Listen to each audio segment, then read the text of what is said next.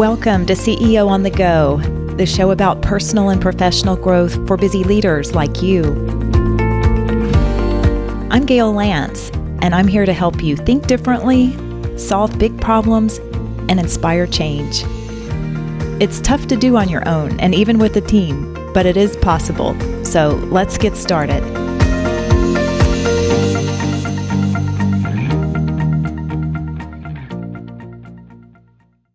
Welcome to this special episode of CEO on the Go. You know, that means I have an awesome guest, right? When I say I've got a special episode. Last week, I did a short solo episode called How to Respond When You're Caught Off Guard. And I did that episode in part because I know a number of leaders who've expressed a sense of powerlessness lately for a number of reasons that I talked about in that episode. So I wanted to build on that idea in my conversation today and to understand the concept of power, what it is and how to use it. You know, power is often misunderstood. So I had a delightful conversation with Tiziana Casciaro, and I'm probably destroying her name because my Italian is not that good. So I'll spell the last name. It's spelled Casciaro, Casciaro. She's a professor of organizational behavior at the Rotman School of Management at the University of Toronto. Her research on organizational networks and power dynamics has received distinguished awards from the Academy of Management, and it's been covered in the New York Times, CNN, The Economist, the Financial Times, ABC, Fortune, and some other media. She advises leaders across industries and has been recognized by Thinkers 50 as a management thinker most likely to shape the future of how organizations are managed and led. She's co-authored a new book coming out called Power for All, and her co-author is Julie Battilana, who I believe is a professor at Harvard Business School.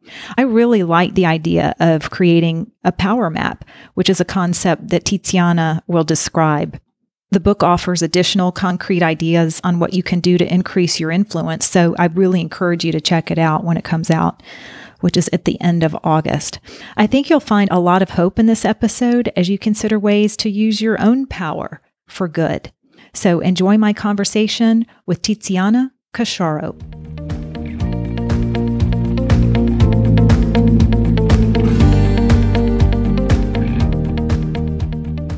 Tiziana, welcome to CEO on the Go podcast. Thank you for having me, Gail. I know that you and I talked a little bit before our recording about some of the issues that I know my clients have been struggling with. So I think we're going to have a timely conversation today about power and how to use it, how to understand it. So first of all, I know that you've got a new book coming out. So why don't you just share a little bit about what motivated you to write the book and what readers might expect? Yes, the book is titled Power for All, How It Really Works and Why It's Everyone's Business. And my wonderful co-author, Julie Battilana, and I wrote it to help people see power differently and not just at this blunt tool that only a few privileged people can get access to or dirty business that you want to stay away from, but as a force, as energy that we can all harness to make our work, our community, and our world a little bit better. So it's a motivation to debunk some of the myths that are around power, help people see beyond the curtain of power's inner workings. And once you see and understand how it really works, you can do something about it. You're not at the mercy of the will of other people. Good. I want to hear more about that. So speaking of which, I know that a lot of the leaders that I've been working with recently have been struggling a little bit because they feel like they haven't had the power that they need or that they want, you know, and it's not just from the pandemic. There are other forces at play. Oftentimes it's politics, other factors that they feel are really hindering their ability to lead in the way that they want to and to, in some ways, take away their power. So I was curious to know what you have to say about that, how leaders might deal effectively with top-down decisions that are being made where they don't have as much control in the decision-making process as they would like to have. Absolutely. It's an extremely common problem. It's both top-down decisions, but also external events that change completely the direction of a company. And you are, even as a leader, even with a position of authority at the mercy of all of that. So to address that kind of situation, you have to first understand what power is. Power is the ability to influence the behavior of other people. And it comes from having control over resources that those people want. So you have power over somebody, which could be your CEO, right? It could be somebody who comes down from the top with a decision, and you are on the receiving end. You have power with that person if you have something that they need or want, and if you are one of the few people who can give it to them. Because if you have something that they want, but many, many others can give it to them, then you don't have particular power because they can get it elsewhere. They don't depend on you. And vice versa. They have power over you if they have something you want, and if they are one of the few ways that you can get that valuable resource, right? So let me illustrate with a short example of a person in a position of leadership in an elite firm who found herself on the receiving end of enormous events over which, on the face of it, she had no control. I'll take you back to 2008, October. The stock price of this elite bank on Wall Street, where this managing director worked, had collapsed 85% from a year prior. And this managing director was in HR, talent, that kind of function. So a cost center that was seen as just a burden at that point because it was unclear whether the firm would survive at all, whether the doors would open at all the following day. So she saw the firm fire almost all of her team, and she knew she was on the chopping block herself. So this is a situation where you have somebody from the top making decisions over which you look like you have zero control. So the question is, what can you do to reclaim your power in that kind of situation?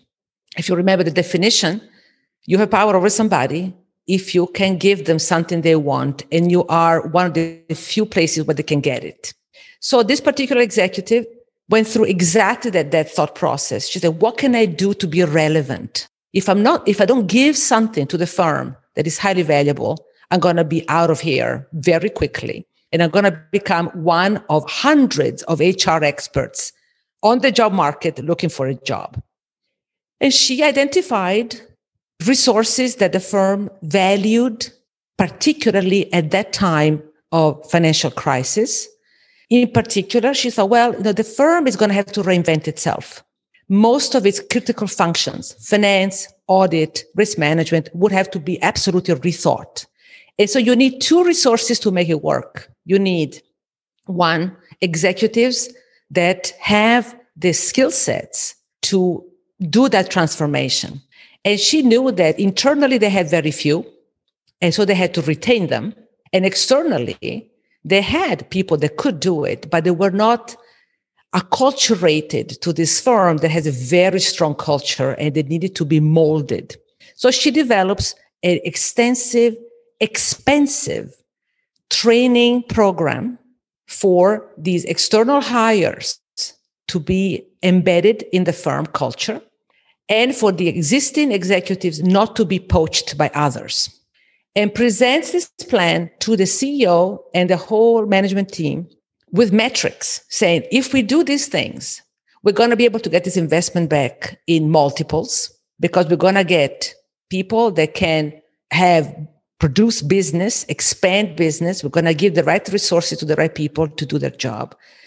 And the CEO, sure enough, not only did not fire her, but approved this plan. She became the go-to person to execute this training program, and in fact delivered on all of those metrics and survived with flying colors. Now, what you see here is this idea that she came up with a resource that the top of the firm really valued, and she also came up with a plan that they could not find elsewhere. She had put it together in a way to make herself unsubstitutable. So all of this is to answer your question that if you receive orders from the top, What you need to understand is that those orders always come with some objective. And if you understand, why does the leadership of my company want this? Why are they sending down this stuff? What do they want out of it?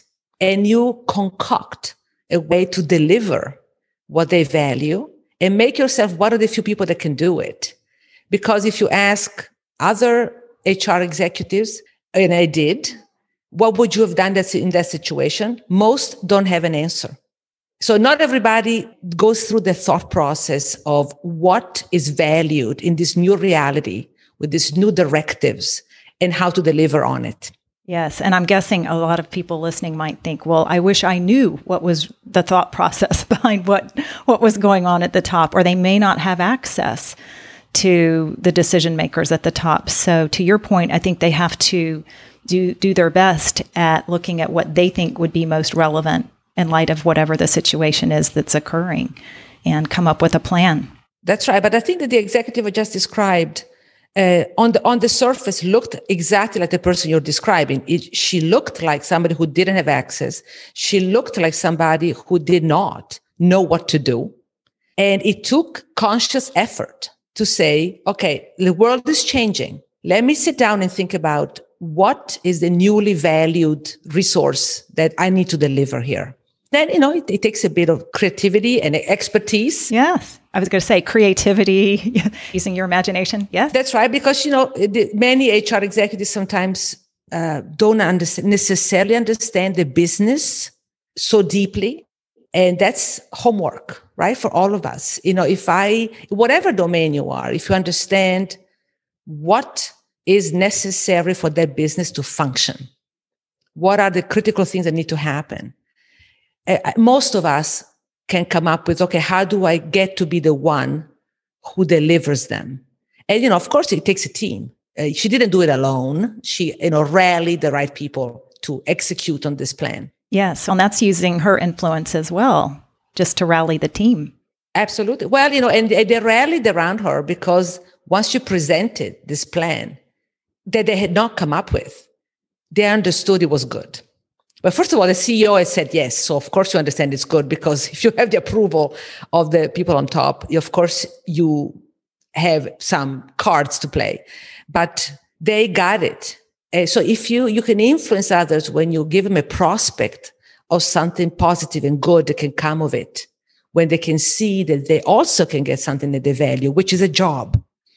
At that time, people were losing their jobs left and right. Investment banking was in a major turmoil. So if you have somebody who comes up with a plan that allows you to keep your job and still prosper, they will follow you. That's influence, absolutely. Yeah, that's a great example. In more current times, it seems like things are changing so quickly. Organizations are having to move faster in their decision-making process.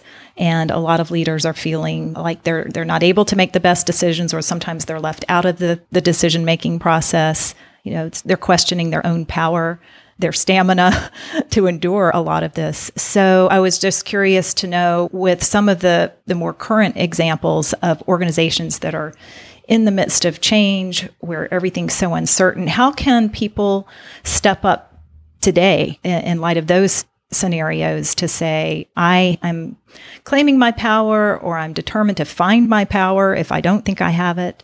What are some strategies that you think they should be thinking about based on what's been happening in today's world?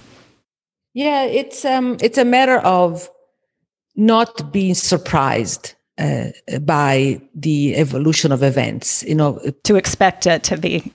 To expect, that's right. That's exactly right. To be very alert to what is happening around you and construct what Julie and I called a power map. A power map is a way to understand your work environment that identifies who are the influential people at that point in time, why they're influential. They're influential because they control valuable resources. And what is the type of coalition you can form to push forward the things that are important to you? Who are the people that are going to resist some of your ideas and the things you want to do? Power mapping requires two skills that are particularly valuable in time of turmoil, in time of uncertainty. One is observation. We underuse our observation skills. Think about all the meetings you have attended in your life where you were somewhat bored because they were going on too long. That's a lot of them, yes. It's a lot of them, yes. It's a shared experience. We have encountered people of different level of rank who are phenomenal at using that time to build a power map. What does it mean? They pay close attention to who is talking more in that meeting. Who do people defer to in that meeting? Who do people ignore in that meeting? Who do people get irritated by in that meeting? And it's a way to get the pulse of who has sway in the organization at that point in time. Right. So it's really not even, sorry to interject, but I was just going to add that it's not about looking at the title alone and assuming that that person has the power. It's really increasing your awareness, having a keen sense of awareness about where the power truly lies. That's it. And you're capturing one of the biggest misconceptions about power. But a lot of people tend to equate authority and power. And authority, yes, of course, it gives you something because it's the right to give directives and give orders. But giving orders does not necessarily mean that people will actually follow them. And we have a major disconnect, right, between where you sit in the hierarchy and how much influence you actually have. So there's a lot of CEOs that are the people that you frequent who are surprised oftentimes that, they come up with a wonderful change initiative that they think makes so much sense and everybody should totally endorse. I see that a lot, yes. And then it doesn't go anywhere. And they are flabbergasted when we tell them, well, you might want to look for possibly a middle manager who has a really strong network in the organization. And the network is a matter of partly choice, right? You and I may be on the same team and we need to talk just because we were assigned to the same project. But maybe we will choose to talk to each other a lot more than we talk to some other person on that team that we don't particularly resonate with. Those are choices. And the network that emerges from those choices is critical to making change happen. So in that meeting where you're getting bored and you don't know what to do with yourself, one thing you can do is build that network in your mind. And of course, in addition to observing that meeting, you walk the hallways, you see who talks to whom, you see who goes out to lunch with whom. Now, in the times when we could, in fact, go to lunch together. That's observation. That's the first skill that we all need to not be surprised by the event, to not be taken aback. Right. So, and did you say there's a second skill? There's a second skill. Okay. Which has everything to do with asking questions. We underuse inquiry. When we are young, we tend to ask a lot more questions. And then over time, partly because as professionals, we are so proud of our competence, of our expertise, that we feel like we have to give answers, not ask for input. But asking questions is critical. There are many questions that you can use to construct your power map so that the territory around you is a lot easier to navigate. So one question, we mentioned many in the book. I'll just underscore a couple. Who do people admire around here? That's a very positive question. You don't want to go asking a type of question that may sound a little twisted and manipulative. Who's going down, who's going up. Those are clearly put you in a territory of what are you looking for here? This is not a fair play in many ways. But inquiring about who are the people that are admired, that are role models, starts a conversation about the organization that allows you to sort of identify who are the hubs of influence and why do they have influence. Maybe it's because they see faster than others what are the valuable resources, how they're changing over time. And they can keep you up to date in a time when it's so hard to follow the events and not fall behind. Another question that is very valuable is, what is valued around here? What does the organization value? And you can see that from the point of view, who gets a promotion, who gets a prime assignment, who leaves, who stays. You have a sense of those rewards that can tell you what kind of contribution you can make that makes you valuable. But it requires paying attention. Just like our executive in that investment bank, it didn't come to her just from the sky, this idea. She had to think about it, and she had to observe and ask questions to get to the core or where the power lies. Yes. Some of the challenge or frustration is when a company says that they have certain values, but you really don't see them showing up in ways that they need to in the workplace. So that can be frustrating too. So to your point, I think you have to observe the true values, what they really do value in the organization, to be strategic. That's right. And you can only see, you're absolutely right. You can only see the truth from the actions, not from the stated list of values. Oh, right? we are inclusive. All right. Yes. Show me who gets the prime assignments. Who gets them? That tells you the whole story. If it's a certain kind of person versus another, you will quickly derive what is truly valued. Yes. Good. One other question, and this can be sensitive when you observe something that's going on in the organization that you don't like, or that could even be considered to be unethical. Do you use your power in a way that's different? Or, how do you even make a personal decision about how to confront that kind of issue? Mm-hmm. Yes, it's a concern that affects a lot of people, because it is my observation that most people want to do good. Very few people wake up in the morning and say, today, I want to be mean and unfair. I don't think so. People don't wake up in the morning with that kind of goal unless, they have psychopathic tendencies of one sort or another. So a lot of people are confronted with things that are not right, and they want to make them right. What can you do? The power map always helps, because it allows you to identify people that can be in your coalition to push back. There are challenges when it comes to power that you cannot solve alone. You need to build a bit of a movement, in a sense. And when you have the lay of the land, because you have observed, because you have asked good questions over time, you've not sat there just passively, doing your work, but you've actually taken an active interest in your environment.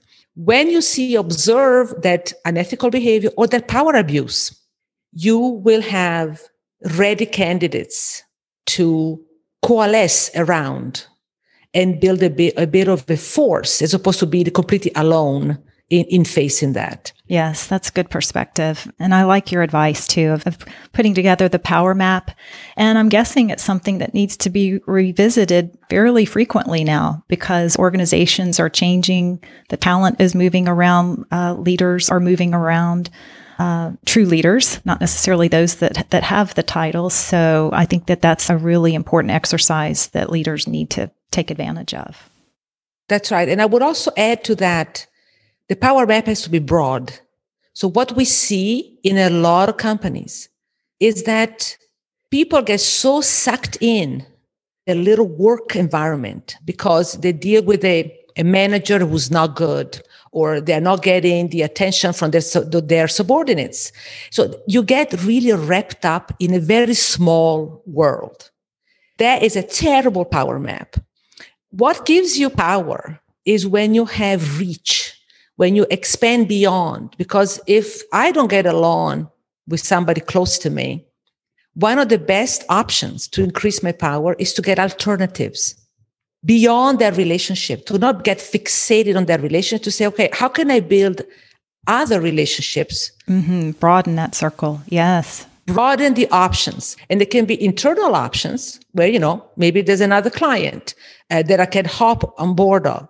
Maybe I can go to another department. Maybe I can find the manager of the manager who takes an interest and then reassigns me. Okay. And there can be external options. Yes, absolutely. There's nothing that increases your power more to say, I don't have to be here. I'm not dependent on you because I have cultivated my external network so that I can, find options that don't require me to just sit there and be on the passive receiving end of a lot of abuse that I don't like. So the power map certainly helps. But then you can also work with others to change the company culture slowly but surely to make power abuse less frequent and more frowned upon. And power abuse has clear sources. We know that power has two effects on our psyche. When I feel powerful, when I am powerful, I tend to become, one, less empathetic. We become focused on ourselves because we don't need other people as much. And so, you can objectify them, you can ignore them, you can treat them mean. It's a lot of people that misuse their power, do it because they become insensitive to other people. So cultivating that empathy in them and the whole organization so that people don't accept it, don't accept that kind of behavior quite as much is very important. And you do that by highlighting how interdependent we all are. So I'll give an example. Microsoft has changed their performance rating system. They don't do ratings in the traditional way anymore. What they do is ask questions that get at how you cannot be self-focused because you don't work alone. You need other people. So they ask things like, how have you contributed to the products, the services, the work of others? And how have you benefited from the input, the ideas, and the work of others? That's the core of the evaluation. So they're reinforcing something that's completely different in the performance review system. Yeah. Reinforcing the importance of connection. Yeah. That's it. And when you have somebody who abuses their position of power, one of the better ways to bring them back to better behavior is to remind them that they are more interdependent with other people than they think. Power goes to your head. You think, I don't need anybody. I don't need to pay attention. I don't need to listen. All of those things are extremely detrimental. And so, in a sense, you can redesign your systems so that that kind of behavior is discouraged. Yes. Good. Well, gosh, there's so much more we could talk about. I love this theme. Like I said, it's so relevant right now, given what I know a lot of my leaders are struggling with and challenges that they're facing that are related to trying to understand and claim their power. So I so appreciate your spending some time with me. Is there any final thought or takeaway that you'd like to leave with people to help give them some hope or encouragement to really claim the power that they may or may not realize that they have? Yes, I really appreciate the opportunity to show people that power is for them too. We have a tendency to think that, it's a higher ups, and it's not really something that I can truly work with, or it's so manipulative and coercive and mean that I don't want to have it. I really would like for people to engage with power with the idea that they can do good work through it, that it's the essence of any change you want to make, any goal you want to attain can only be attained if you master the power to influence the behavior of other people around you. And so power for all, indeed, is my hope for everyone. Good. And that's a power that's force for good. I love that. Yes. Good. So, Tiziana, what is the best way for people to reach you, and how can they find your book? Well, the book is going to be released on August 31st. It's titled Power for All, How It Really Works and Why It's Everyone's Business. It's edited by Simon & Schuster, and you can find it in every bookstore. And we'll have a website up very soon that you can reach both Julie and myself through. Okay. I'll include a link in the show notes to that. So perfect. Good. Well, thank you again so much for joining me today. I wish you the best in your authorship journey and in the great work that you're doing to spread the word about the good that power can create. Indeed. Thank you, Gail. It was lovely to chat with you today. Good. And for everyone else listening in today, I hope you have a great rest of the week doing the work that matters to you. Until next time. Thanks for tuning in. And as always, feel free to share this episode with someone else who might benefit or leave a review. Be sure to connect with me on LinkedIn or visit workmatters.com. You might also want to check out the Social Movement TV show, a bold new docuseries that brings together entrepreneurs from all over the world to solve impossible world problems. I'll be featured in season 2, and you can learn more by visiting workmatters.com/social movement. Until next time, keep growing as a leader and doing the work that matters to you.